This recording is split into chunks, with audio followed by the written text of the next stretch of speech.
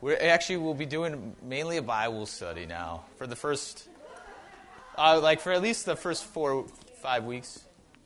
I think we have 7 left. We'll take it 1 week at a time. How long will we meeting? I think we're gonna meet up to Memorial Day, so whatever that is, the 24th of May. The reason why that is because I'm going to go on vacation. That's a good reason. And so, no one will be here. I suppose you guys could meet for coffee if you wanted to and pray with each other, but...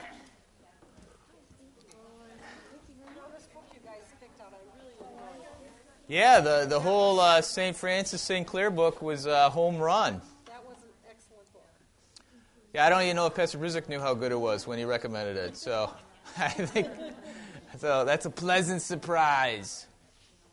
Yeah, in fact, I think he said that. He said somebody, well, yeah. Well, anyways, maybe. Okay. I didn't like the other book, but that one I liked. Well, after the other book, after the first chapter, you kind of got the gist of the story. After the first 3 pages. That's right.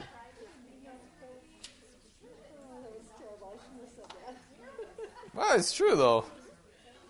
I think all the pastors agreed with you. Well, maybe not the third. I think it was at least the first chapter. I don't know about the first 3 pages. No, first chapter. Then after that it was... All right. Let's pray and then we'll get going. Lord Jesus Christ, open our hearts and minds to your word, and let the meditation of our hearts be pleasing in your sight. In your name we pray. Amen. All right. Pastor Brizik and I were discussing exactly what we were going to talk about after prayer, and we had no idea. So as I was reading, Leslie. I have a card for Lisa. She's not feeling well, Geigler. Oh, man, absolutely. Send it around. Thank you. Any other announcements, by the way? That's good. I appreciate that. It's been a while since I've been in here, so I don't remember. Jan has an announcement. Vicar Gady is going to be here tomorrow morning. Oh, that's right. He'll be the speaker at our spring rally for the LWML, and so if any of you ladies want to come and hear him, feel free to do that. Yep. He's going to do a great job. And if you have any spring and summer clothes at home that your kids have grown out of, you have grown out of, or you don't want anymore, or the same with your husband, put them in a plastic bag and bring them, because Vicar is going to do kind of a spring Christmas sharing at Trinity in West Chicago. Great. All right. Yay. That's tomorrow. It's a lot of work to put together, isn't it? I'm sure you would take them anytime. And since Vicar Gady's here every Saturday night, you probably could drop them off. And plus, the Gady car is here all the time. We could probably find a spot in her trunk, Val's trunk. You might find a few kids in there, too. Yeah. Okay. All right, so what we're going to be tackling now here for the next few weeks will be, we're in Easter, and as Easter goes, resurrection, and I thought we would take a look at the endings of the gospel endings, invitations to hope, mainly because I think it's actually something we think about all the time, whether we actually articulate it this way or not. That may be left, to be decided. But T.S. Eliot, he's a well-known author, poet, mainly for his poetry. And he likes to talk about endings and beginnings and time, and so I put a little quote on there. I think at each study we'll have a little T.S. Eliot quote. From the 4 quartets, we shall not cease from exploration, and the end of our exploring will be to arrive where we started and know the place for the first time. That's a great understanding of Scripture. We'll actually take a look at where that is more explicit in a bit. But our life, okay, so we have some metaphors going on here: exploration, exploring, journey. When Jesus says to us, "Follow Him," we are instantly into this metaphor: exploring, going where Jesus goes, doing what He does, saying what He says. And then when we arrive, our arrival is in a spot that we probably is unpredictable, because we arrive where we started, but at the same time, when we arrive where we started, we actually understand it as the beginning and for the first time. So it's very helpful. The beginning shall remind us of the end, which is also a great way for the Bible to talk to, because already in Genesis chapter 3, verses, just moments after the sin that destroys the world, we already have the ending. So the ending should remind us. The beginning reminds us of the end. And the cultivation of Christmas trees, that's a funny one. So you can Google all these and get them, I think. So anyways. So why this topic? It started during family devotions right after Easter. At the Nelson household, we all read the resurrection accounts, and I couldn't help notice the various endings, something I already know, and just doing our devotional work, it really was quite interesting for me. One of the endings left me unsettled. Another seemed to keep on going. I think similar to kind of like an airplane that's arriving but can't arrive at the airport. Just, you're at your destination, but you just quite haven't landed yet. And another had a thought bridge into something next, which I think for many of us is like satisfying, and we're kind of content. And the last one left me wondering, now what? Like the fishies in Nemo. They arrive at their destination. I think I might have mentioned this before. Kids, they're in their plastic bags. They arrive in the ocean, and they realize, oh, now what? They actually not sure what to do next. So you take those all together. I couldn't help to see how these actually reflect life. At times, our life and our future seems unsettled. Sometimes, we're wondering if we're actually going to land. We know we're here where we're supposed to be, but we're still not sure exactly if we're done. And then sometimes in our life we actually have something that happens to us that we're pretty cool with, and we know what's the next step. We're okay with what happens next. And then sometimes we're wondering, okay, Lord, what's next for us? So, think about it. How many of us want to know why this or that happens to us only to be left unsure? How many of us want to know what will happen but are left with ambiguity? And how many of us want to know that everything's going to be okay only to have it seem not okay? And the gospel endings actually encompass all these questions. So that's why the ending and not the beginning. Beginnings are most important, I think, before you start. Lindsay likes to run marathons, and you always need to know where the starting line is.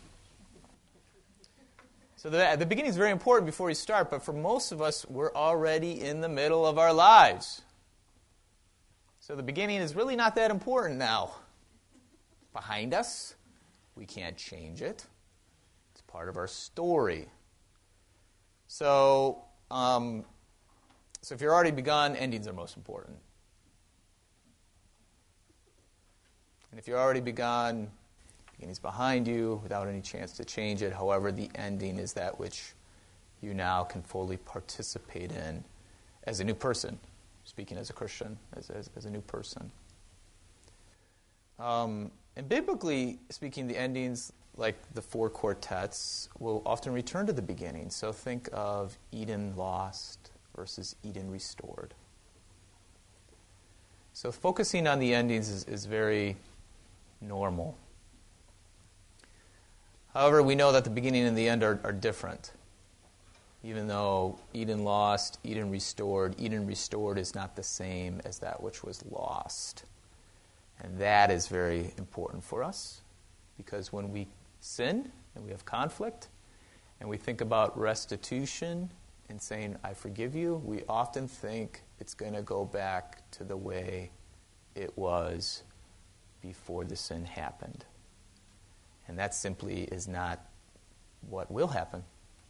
That's not how the Bible talks. It will be similar, but it will not be the same. It will be different, and it will be more. Oh, man, hide that card. Lisa, oh, man, whoever has that card, hide it. Lisa Geigler. She, apparently, not everyone saw who just walked in. We're going to send you a card, and when you get it, you pretend you're surprised. Oh, she walked in behind me. I know. Yeah, that's good. Exactly. So, all right. Yeah, I was just going to say, just in case, if nobody knows who Lisa Geigler is, and the card is right here, don't give it to her afterwards, please. Although you can sign your own card, I suppose. I mean, you want, yeah. There's nothing wrong with that. I mean, we all want the same thing, right? So, yeah, exactly. Okay. I thought I would just bring that out in the open. Holly knows that if there's something a little uncomfortable, I probably will talk about it, because you know what? Let's have a good laugh about it. Yeah. I don't want Lisa thinking, what's wrong with everybody? They're ignoring me today. Are they hiding something from me? Yes. No. Okay. Okay. Yeah, you can ask Holly about one of our first dates. Okay. All right, anyways, however, so oftentimes when we've experienced conflict and we've been sinned against, or we've sinned against somebody else, and we're working through forgiveness, we often think, I wish it could go back to the way it was. And we all know it can't go back to the way it was. And perhaps that's maybe best that it doesn't go back. Because if you think about it, if it goes back to the beginning, if it goes back to the way it was, then there's a very good chance that you will wind up in the same spot. Conflict, sin, and we don't want that again. So something has to change. So that's kind of the reason behind the focusing on the endings. I guess I should have wrote that down. That would have been better. But at the same time, though, when the ending is forgiveness and restitution and new, Eden restored, new life, new creation, then the ending actually helps us to see what's transpired in a different light. It radically changes what's happened. Obviously, the best case is to see the crucifixion. I mean, we sinned against Christ. We put him on the cross. But the ending, the resurrection, then casts a whole different light upon the crucifixion. And so yeah, the endings help us with the beginnings. And since we've already begun, sometimes, maybe you guys right now in your life, you're in the middle of a story that you actually don't want to be a part of. I have that feeling often. I wish I was somewhere else. Had a different story. But since we've already begun, we're in the middle of the story, then we need to focus on what's going to happen, the ending. So exploring the endings will help us reinterpret our beginning in light of the gospel. So yeah, so we're going to, but before we actually tackle the Gospels, let's just take a look at the Bible in general. Actually, let me ask you this. How do we normally like stories to end? Happy ending, right? Happily ever after. Exactly. And whether it be happily ever after, sometimes we do like just some closure, right? I mean, at least closure. Even if it's like if the bad guy wins, we're okay with the bad guy winning more than having some story simply end without an ending. Like we don't. Yeah, to be continued. Now, here's the thing, though, is that, sometimes, we're watching our favorite show on TV, and, it's like 1:45, right? It's towards the end of the hour, you're like, this story has to hurry up. It's got to finish because it's got to be done in 10 minutes, right? And then you're like, oh, it's going to be to be continued. Right? I mean, you are disappointed. But on a certain level, too, though, you realize, okay, I have to wait, 7 days. Next week at this time, I got to make sure I plan my life around this thing. And then I'll get some kind of closure eventually. So to be continued, as much as it's, we're not cool with it, it does give us a little bit of something to hang on to, a little bit of hope. And so stories, even though they don't necessarily, obviously we want it happily ever after. We want this thing to work out. Then maybe second of all, to be continued. Maybe third, closure. At least a story that makes sense. Even though it's a bad story, at least it makes sense. And then worst of all, and I think everybody has a comment like this after a movie they watch. What was that even about? Those are the least satisfying stories. I kind of got it, but man, I didn't understand that ending at all. That makes no sense to me. I hope that each one of us have at least read a book like this, because kind of contemporary literature leans more towards this. Or at least we've seen a television show. Probably not so much television, but definitely movies. We've come to a point. And if you need any recommendations of those kind of movies, I got plenty of them. Okay? All right. Yeah, Kirby. I was thinking of Scott has a cousin who has Huntington.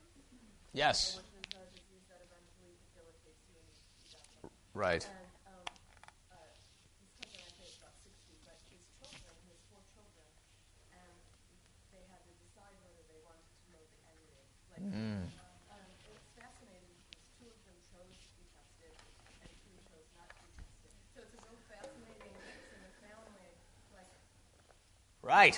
what their ending is going to be and who doesn't, and how they came to their own personal decision of Right. whether they wanted to know and then learn to live with it, know and then realize it's not, that ending is not going to be for them. I don't know. Yeah, right. Actually, Whereas in this the is Bible, perfect. you know the ending for everyone is good. Yeah. But they had to choose. They had the choice of knowing the ending, which is sometimes you don't want. Right. Well, and actually, Kirby, that's hit the home run right there. That's perfect. That's exactly what we're getting at in the gospel narrative. But the other aspect is, yes, Kirby, we know the ending. However, how many of us are discontent in our life? But we know the ending. What's wrong with you people? In fact, when we do watch a movie, right, and we start talking to our friends, and then we have an A-B conversation, and C comes into it, and we're talking about a Harry Potter movie, and this person says, oh, don't say anymore. I don't know the ending. So there is times where, we really want to know the ending, but then there's other times where we don't, and then sometimes when we find out the ending, we're still not satisfied. It's a very peculiar position we're in as Christians. Okay. So Kirby's example is really great. Yes, Beth. But those 2 people really don't know the ending. The ones that think they know the ending. About Huntington's disease? Well, they do know it, but They don't know it. they don't realize Yeah, they don't. Yeah, exactly. They don't know exactly how the story will unfold. Right. Oh, that's good. That's exactly right. Because sometimes the story in between. Now, I tell people, when we talk about stories, I'm like, yeah, go ahead and tell the ending. That's not a big deal to me. Because that won't make or break whether I participate in the story. Because frankly, the ending is a very short part of the story. And when we participate in the story as a whole, like Beth is basically getting at, is that, yeah, we might know the ending, but we don't know exactly how it's going to unfold. I mean, just because we know the ending, we don't want, that's not going to change our life right now. I mean, it will, in the sense of how we live today, but it won't necessarily, it won't necessarily impact us directly today. That's something in the future. So, How do you live knowing that? Do you just sit back? exactly. So much for that. Or do you just go on living your life? And this is not something uncommon to the first Christians. Read the book of 1 Thessalonians. Go home tonight and read it with your husbands and your family. And all right, we're going to have story time. First Thessalonians, the church in Thessalonica had a problem with the ending. And they say, hey, Jesus said he's coming back. All right, let's just hang out. Let's chill out. And Paul's like, what's wrong with you? That's not what you do. You keep living because God gave us life, and life is meant to be lived, not to sit back and watch everybody else live. So, all right, great. Anyways, all right, good, excellent. I was a little concerned whether we're going to be, this is good, this is awesome. All right, excellent. So let's take a look at, so we all got this understanding of how story ends. In the categories that I mentioned, they're all various formations of those, but you get the gist. So the question would be, how do the biblical books end? This is where I think we got to be a little bit more open-minded because, yeah, we know about the resurrection, we know about Revelation, but how do the stories actually end? Like the words on the page. Okay? Sometimes we just kind of roll right into, we get to the ending too quickly, and we lose sight of what is happening right now. So, all right. So first of all, the endings are intended to make the hearer think. So when we read Scripture, they're not here to entertain us, although they are entertaining, and they're not here to satisfy our own anxieties. That's important for us, because sometimes we go to Scripture, right, with a bunch of anxieties, and we're not sure what's going to happen, and frankly, after we read the Bible, we're still dissatisfied, and we still have a bunch of anxiety because God is speaking to us in what He has done, what He is doing, and it's like the psalm that we read today. It's about His glory and His praise. Sometimes we're not satisfied with that. So Jonah is a very good example. Find the book of Jonah. Turn to Jonah. If we have a Bible handy, I think we got a pile of them over yonder there. Jonah, we all know the story, right? Big old fish. We got some kind of plant involved. But if you don't remember the way Jonah ends, There were a lot of people and much cattle. there's going to be... yeah, actually, did I write that down? Oh, yeah, I guess we all have the same Bible now. That's right. It's 775, that's right. All right, so we all know the story. God says to Jonah, go to Nineveh, it's a terrible place, and tell them to repent. Jonah's like, no. I'm going to go to the exact opposite spot, Tarshish, which we don't know exactly, but we probably think it's Spain, somewhere in Spain. Nineveh heads east, so of course Jonah heads west. And then, a big storm. These sailors are like, what's going on around here? The gods must be angry at us. But none of us have done anything wrong. There's this crazy guy who's sleeping in the boat. Let's get him out here and talk to him. Jonah says, yeah, it's me. You got to throw me overboard. And the sailors actually are like, no, let's not. We don't want to kill you.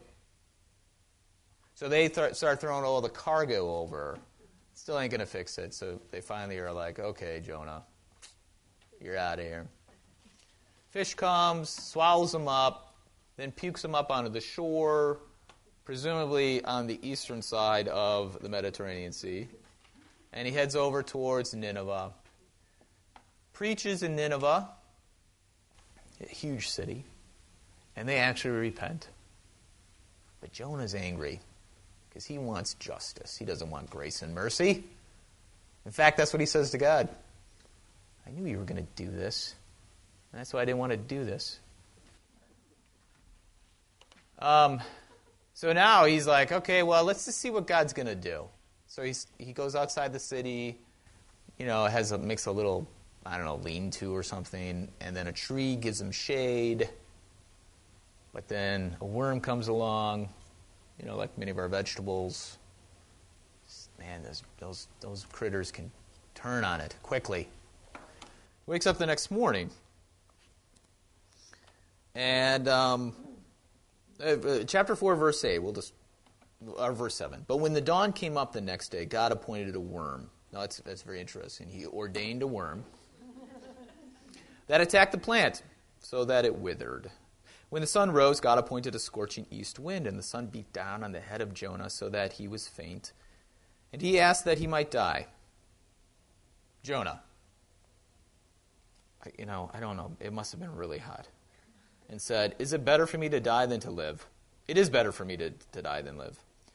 But God said to Jonah, do you do well to be angry for the plant? Which is, kind of like, are you kidding me? And he said, yes, I do well to be angry. Angry enough to die. This guy is a big baby. And the Lord said, you pity the plant for which you did not labor, nor did you make it grow, which came into being in a night and perished in a night. And I should not pity Nineveh, that great city in which there are more than 120,000 persons, who did not know their right hand from their left, and also much cattle. So you're really thinking here, did someone cut the scroll off? Aren't we expecting Jonah to respond to this? Seriously, you're like, did I? Is this a misprint? Hello? Frankly, I love the way that ends because that is a very strange ending. The entire story makes sense. We're all working. It all makes sense. We have the problem. We have a solution. Then we kind of have a climax, up, and then we're on this way down. But we have one thing that's unresolved, and that's Jonah, the main character. Nineveh's resolved, meaning that they've repented, they received absolution, and now they're living life in forgiveness. But the main guy, the guy that we think about, this guy is completely unresolved. No closure. And so for most of us, we're thinking, well, that's why I read the Gospels anyways. I don't read the Old Testament for this reason. And we just ignore it. But there could be, so we're dissatisfied with the ending. We wonder, so then we ask, what does this even mean? What does it mean? And when we ask that, we really ask, what does it mean for us? Like, what am I supposed to take away from this story? And I forgot to cite this quote. This is Morna D. Hooker. That's a very smart lady. For when a story stops rather than coming to a conclusion, we feel involved. We want to step into the plot and sort things out. So this is a very interesting device where it leaves unfinished. But what do we do when we get to we get together with our girlfriends the next day, or actually usually that night, or in the middle of our favorite television show, right? Something's unresolved at the end. What do? We call them up. We talk to our friends, and we try to figure it out. We're like, can you believe that happened? I don't watch a lot of shows like that, so I don't know. I watch The Office, 30 Rock, Psych. What else do we watch, babe? That's about it. So we don't watch Glee. Yeah, we don't watch, like, all the top shows we don't really watch, I don't think. Yeah, we just saw Kung Fu Panda, which makes, complete sense, Yeah, reality TV. Now, that actually is that's a very interesting, that actually doesn't surprise me.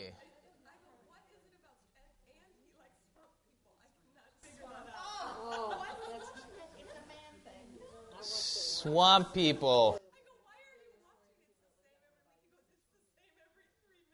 Hey, it's like their Holy Women book. Oh, man. All right, okay. All right, so this is a great example here of what I was talking about. In our midst, we start talking about television shows. Bam, we're already participating in them. So Jonah is a perfect example where this is completely unresolved. There is actually, in a sense, no ending. Just stops. But yet, at the same time, that story then drives us into, so we're all thinking, oh yeah, of course Jonah, he repented, right? I mean, he's in the Bible. So he's got to be repentant. I mean, right? He's a good guy. You don't know, exactly. The Lord uses even the pagans, which will bring me to in later ones. This is very good. I actually like this story. Now, I have to say I've never read the last part. Yeah, read. I always thought it ended with the Nineveh repenting. Right. Well, I think that's the Arch books. I think that's how it ends. Yeah, I don't think it ends with like mid-sentence. Yeah. Actually, it's more realistic. This makes Jonah seem like a real person. We get Right. stuff that just seems off. And I don't know. I kind of like it that we don't know. Well, yeah. Not everything ends. So the Bible is very realistic. So our happily ever after desire in a story is unrealistic. And it actually is it. So the question would be whether that's a good desire. Well, maybe not a good desire. Is that an appropriate desire? It makes him seem more like us. Yeah. And We see ourselves. do we have... Now, I was going to talk about this next week, but like the role of expectations. And if we have false expectations, what does that actually do to us? So our desire, our expectation to have a fairy tale end... a story, to end like a fairy tale, happily ever after, is that a false expectation? And if it is, then why do we keep doing it? Yeah. Carol. Yeah, right. It's like, oh, I think I'll take a break now, bye. Yeah, well, I would say it's actually the psalm is they're prayers, they're songs, they're not necessarily they're not narratives necessarily. So the question, so on a level, you're absolutely right, Carol. You're absolutely right. And the other thing would be more in terms of reality. Like the Psalms reflect reality in their entirety. I mean, we all like Psalm 23, but there's a lot of other Psalms. I mean, there's a lot of scary Psalms, which that's a whole other Bible study. But I mean, right. So you are right, Carol, yes. Leslie, Nancy, somebody over here. Nancy? I was just going to say, we like things to end at the happily ever after point, but in fact, no life is happily ever after. And the prince and the princess get married, and maybe a year down the line, they're arguing about things. I mean, our lives are... Into the Woods. Anybody ever see that play? Into the Woods. Yeah, right. No, I don't know if you know this. There's a play called Into the Woods, which is the story after Happily Ever After. Completely depressing. I think everyone destroys each other. There's like one person living at the end or something like that. It's terrible. But this is your high school student's play, so it's realistic. Every life has its ups and downs. That's right. All right, so, okay, good. So this is great. So when we come to the endings of these stories, we have to ask ourselves, we kind of go to judgment saying, this isn't a great story because it doesn't end the way that we think it should. But that goes with what Marilyn said. So why is it even in the Bible then? It's got to serve some purpose. Although sometimes we wonder, and I don't think we actually know the purpose. We'll actually come to Nahum in a second here, but Jesus said that you have one sign, the sign of Jonah. that's right. So We don't know exactly what that is, but we're assuming it has to do with the fish, not his anger at the end of the book. Yes. No, Jesus in Matthew explains it, yeah. All right, but the thing is, though, there are fairy tales in the Bible. So there are good endings. It's not all strange, weird like Jonah.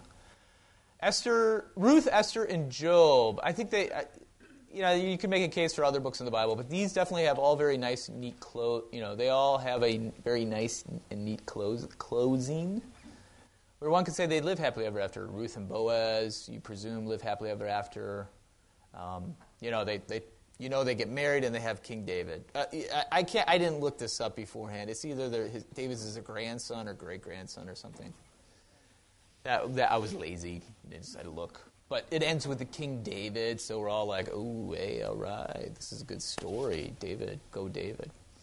Esther, is obviously triumphant, and then, not that we would know this, but this story actually ends with Mordecai. And he becomes like second in power. He was the guy who was going to be killed, but now he's... And then Job, I say it's a nice, neat ending, although the story in between is pretty terrible. It comes to this ending where he receives twice what he's lost. Actually, it's more than twice, but children twice as much. So, we're kind of like, okay, yeah, we're good with that. We don't want experiences in between, but, at least if it comes to the point where... I'm going to have a bunch of stuff at the end. I could maybe endure the pain and suffering. Because I know if I'm going to get something, then it gives me purpose in my suffering. So the question would be, what happens if there is nothing at the end and you're still suffering? So, okay. That would be the Jesus. Joshua, is a very... there's like a very nice, neat beginning and an end. Joshua is a very easy story to read with your children, in fact. They would get it. Obviously, Jonah, we've already talked about. Genesis, Exodus, Leviticus, Numbers, and Deuteronomy, the first 5 books of the Bible, actually have very open ending. They always kind of roll into the next one. Genesis ends with Joseph's death and the children of Israel in Egypt, which obviously is not where they belong. So there's a promise that these people will return to the land of Abraham, Isaac, and Jacob. Exodus, obviously, is the story of how they're going to be back. But at the end of Exodus, they're not anywhere. They're at Mount Sinai, but God's tabernacle is established, and we know that God's going to lead them to it. Well, Leviticus and Numbers is the journey.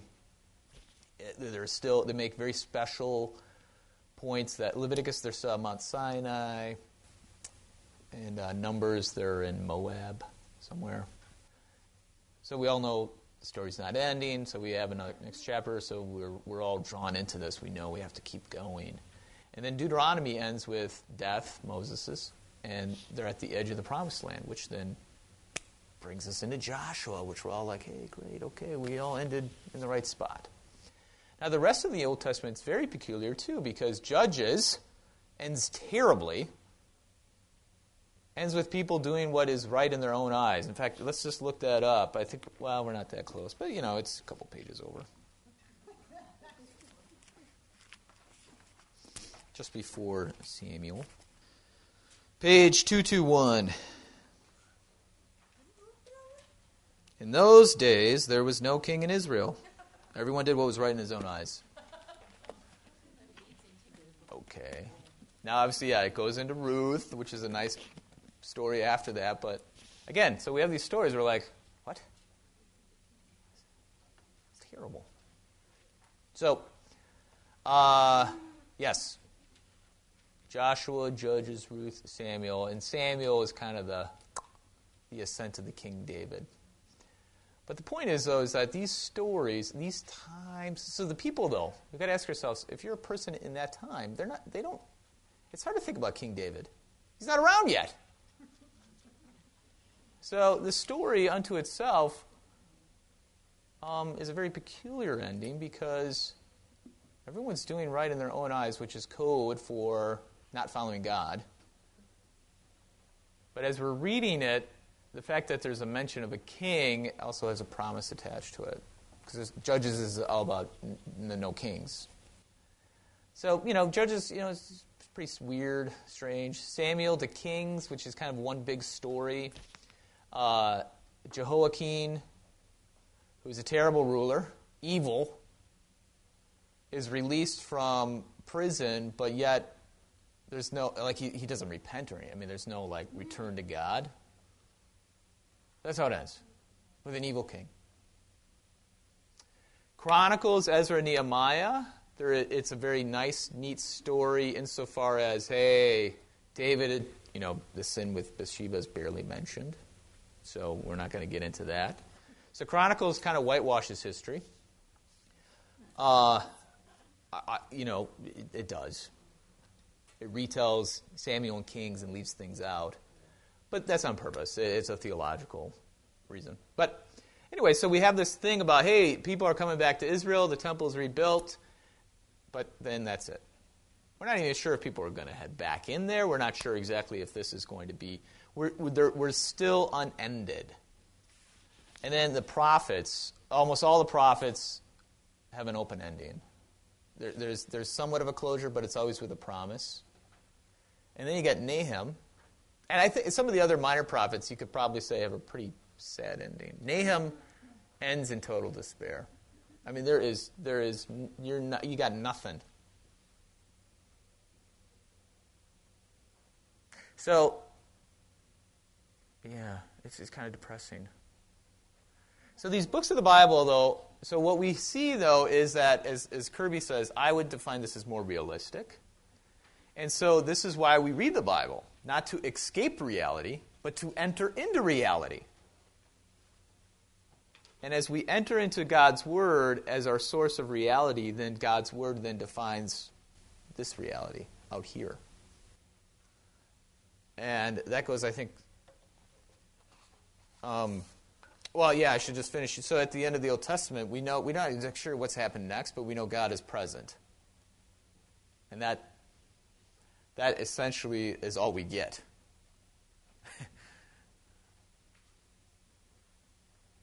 Which is pretty much all we get in our own life now. We don't know what this afternoon will bring us. We don't know exactly what tomorrow will bring us. But we know God is here. So, what does it say about the gospel endings? You can read that. I want to finish up. What does it say about us? And this is probably the thing that's been rolling in my mind, is that reading any kind of modern literature, watching a lot of film too, is that we often have culture, art, or whatever that doesn't always seek a resolution in the same way that we have grown up with. And I think that's a testimony to the fact that the world is screwed up. And, sometimes we don't enter into art to escape reality, but to kind of help us interpret reality. So I think resolution might be better understood in terms of hope. That allows for the present to be unfinished or unresolved. Resolution is not in an ending, but in a hope. So we become resolute, we become resolved in the fact that we actually have hope. By its very nature, hope doesn't have closure outside itself. Hope is its closure. Hope is its own ending, its own closure. Okay, I wrote that down. The ending will come when it comes, and that is that. Hope waits. Hope gives strength to carry on into the day so that you can get out of bed in the morning and live. And the fact is, in life, we don't see the resolution always. But in spite of this, we desire the strength and hope to endure to the ending, more specifically, our ending. And where does this happen? Well, Where does this happen? I think Little Miss Sunshine. Hopefully people have seen that movie. If you haven't, I would recommend it. But that ending to that movie really struck me. At the end of the movie, nothing is resolved. There isn't really a resolution. There actually is no closure. Little Miss Sunshine, there's a girl who enters a beauty pageant. She loses. There's a young boy, her older brother, who wants to go into the Air Force, but can't. The dad, he wants this book deal, but he loses everything. Loses the book deal, all the money to his name. There's a grandpa involved, he's dead. And the uncle is still depressed and suicidal. However, in spite of all this, at the end, there's actually hope. I think this is a great thing. There's a great scene. The family demonstrates their hope in their dancing in their own festival in front of everyone, in front of this beauty pageant. These people where they've just heard they've lost and, you would expect defeat. They're rejoicing. And, it's basically they're going to remain a family in the face of everything. And through this, they have hope. Their hope is tangible in a relationship, in community, and in another person. So where does our ending come? Where does our hope come from? It comes from relationship, a person. And as Christians, obviously, we're thinking of a very specific person. So this is helpful for us who don't see a purpose as easily as others. There might not be a purpose per se. There might actually not be a purpose outside hope.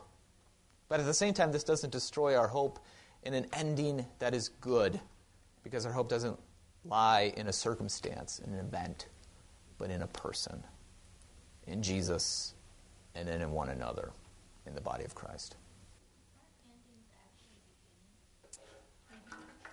Well, that's what T.S. Eliot says.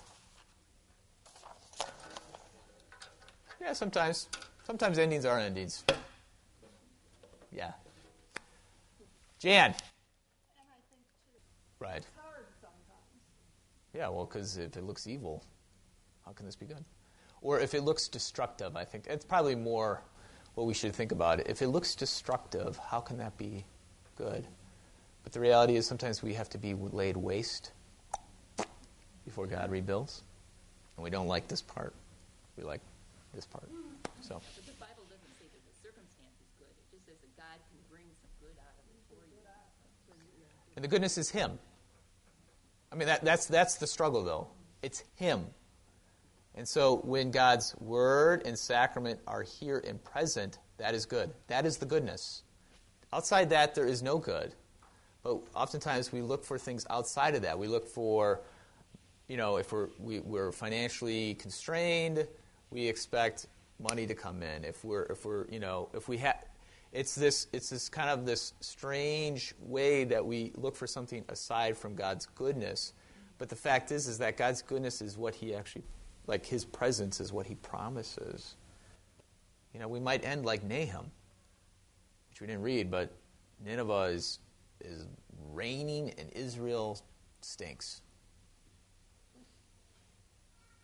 So, let's pray. If we want to hang out some more, we can. Lord, remember us in your kingdom and teach us to pray. Our Father, who art in heaven, hallowed be thy name. Thy kingdom come, thy will be done, on earth as it is in heaven. Give us this day our daily bread, and forgive us our trespasses, as we forgive those who trespass against us.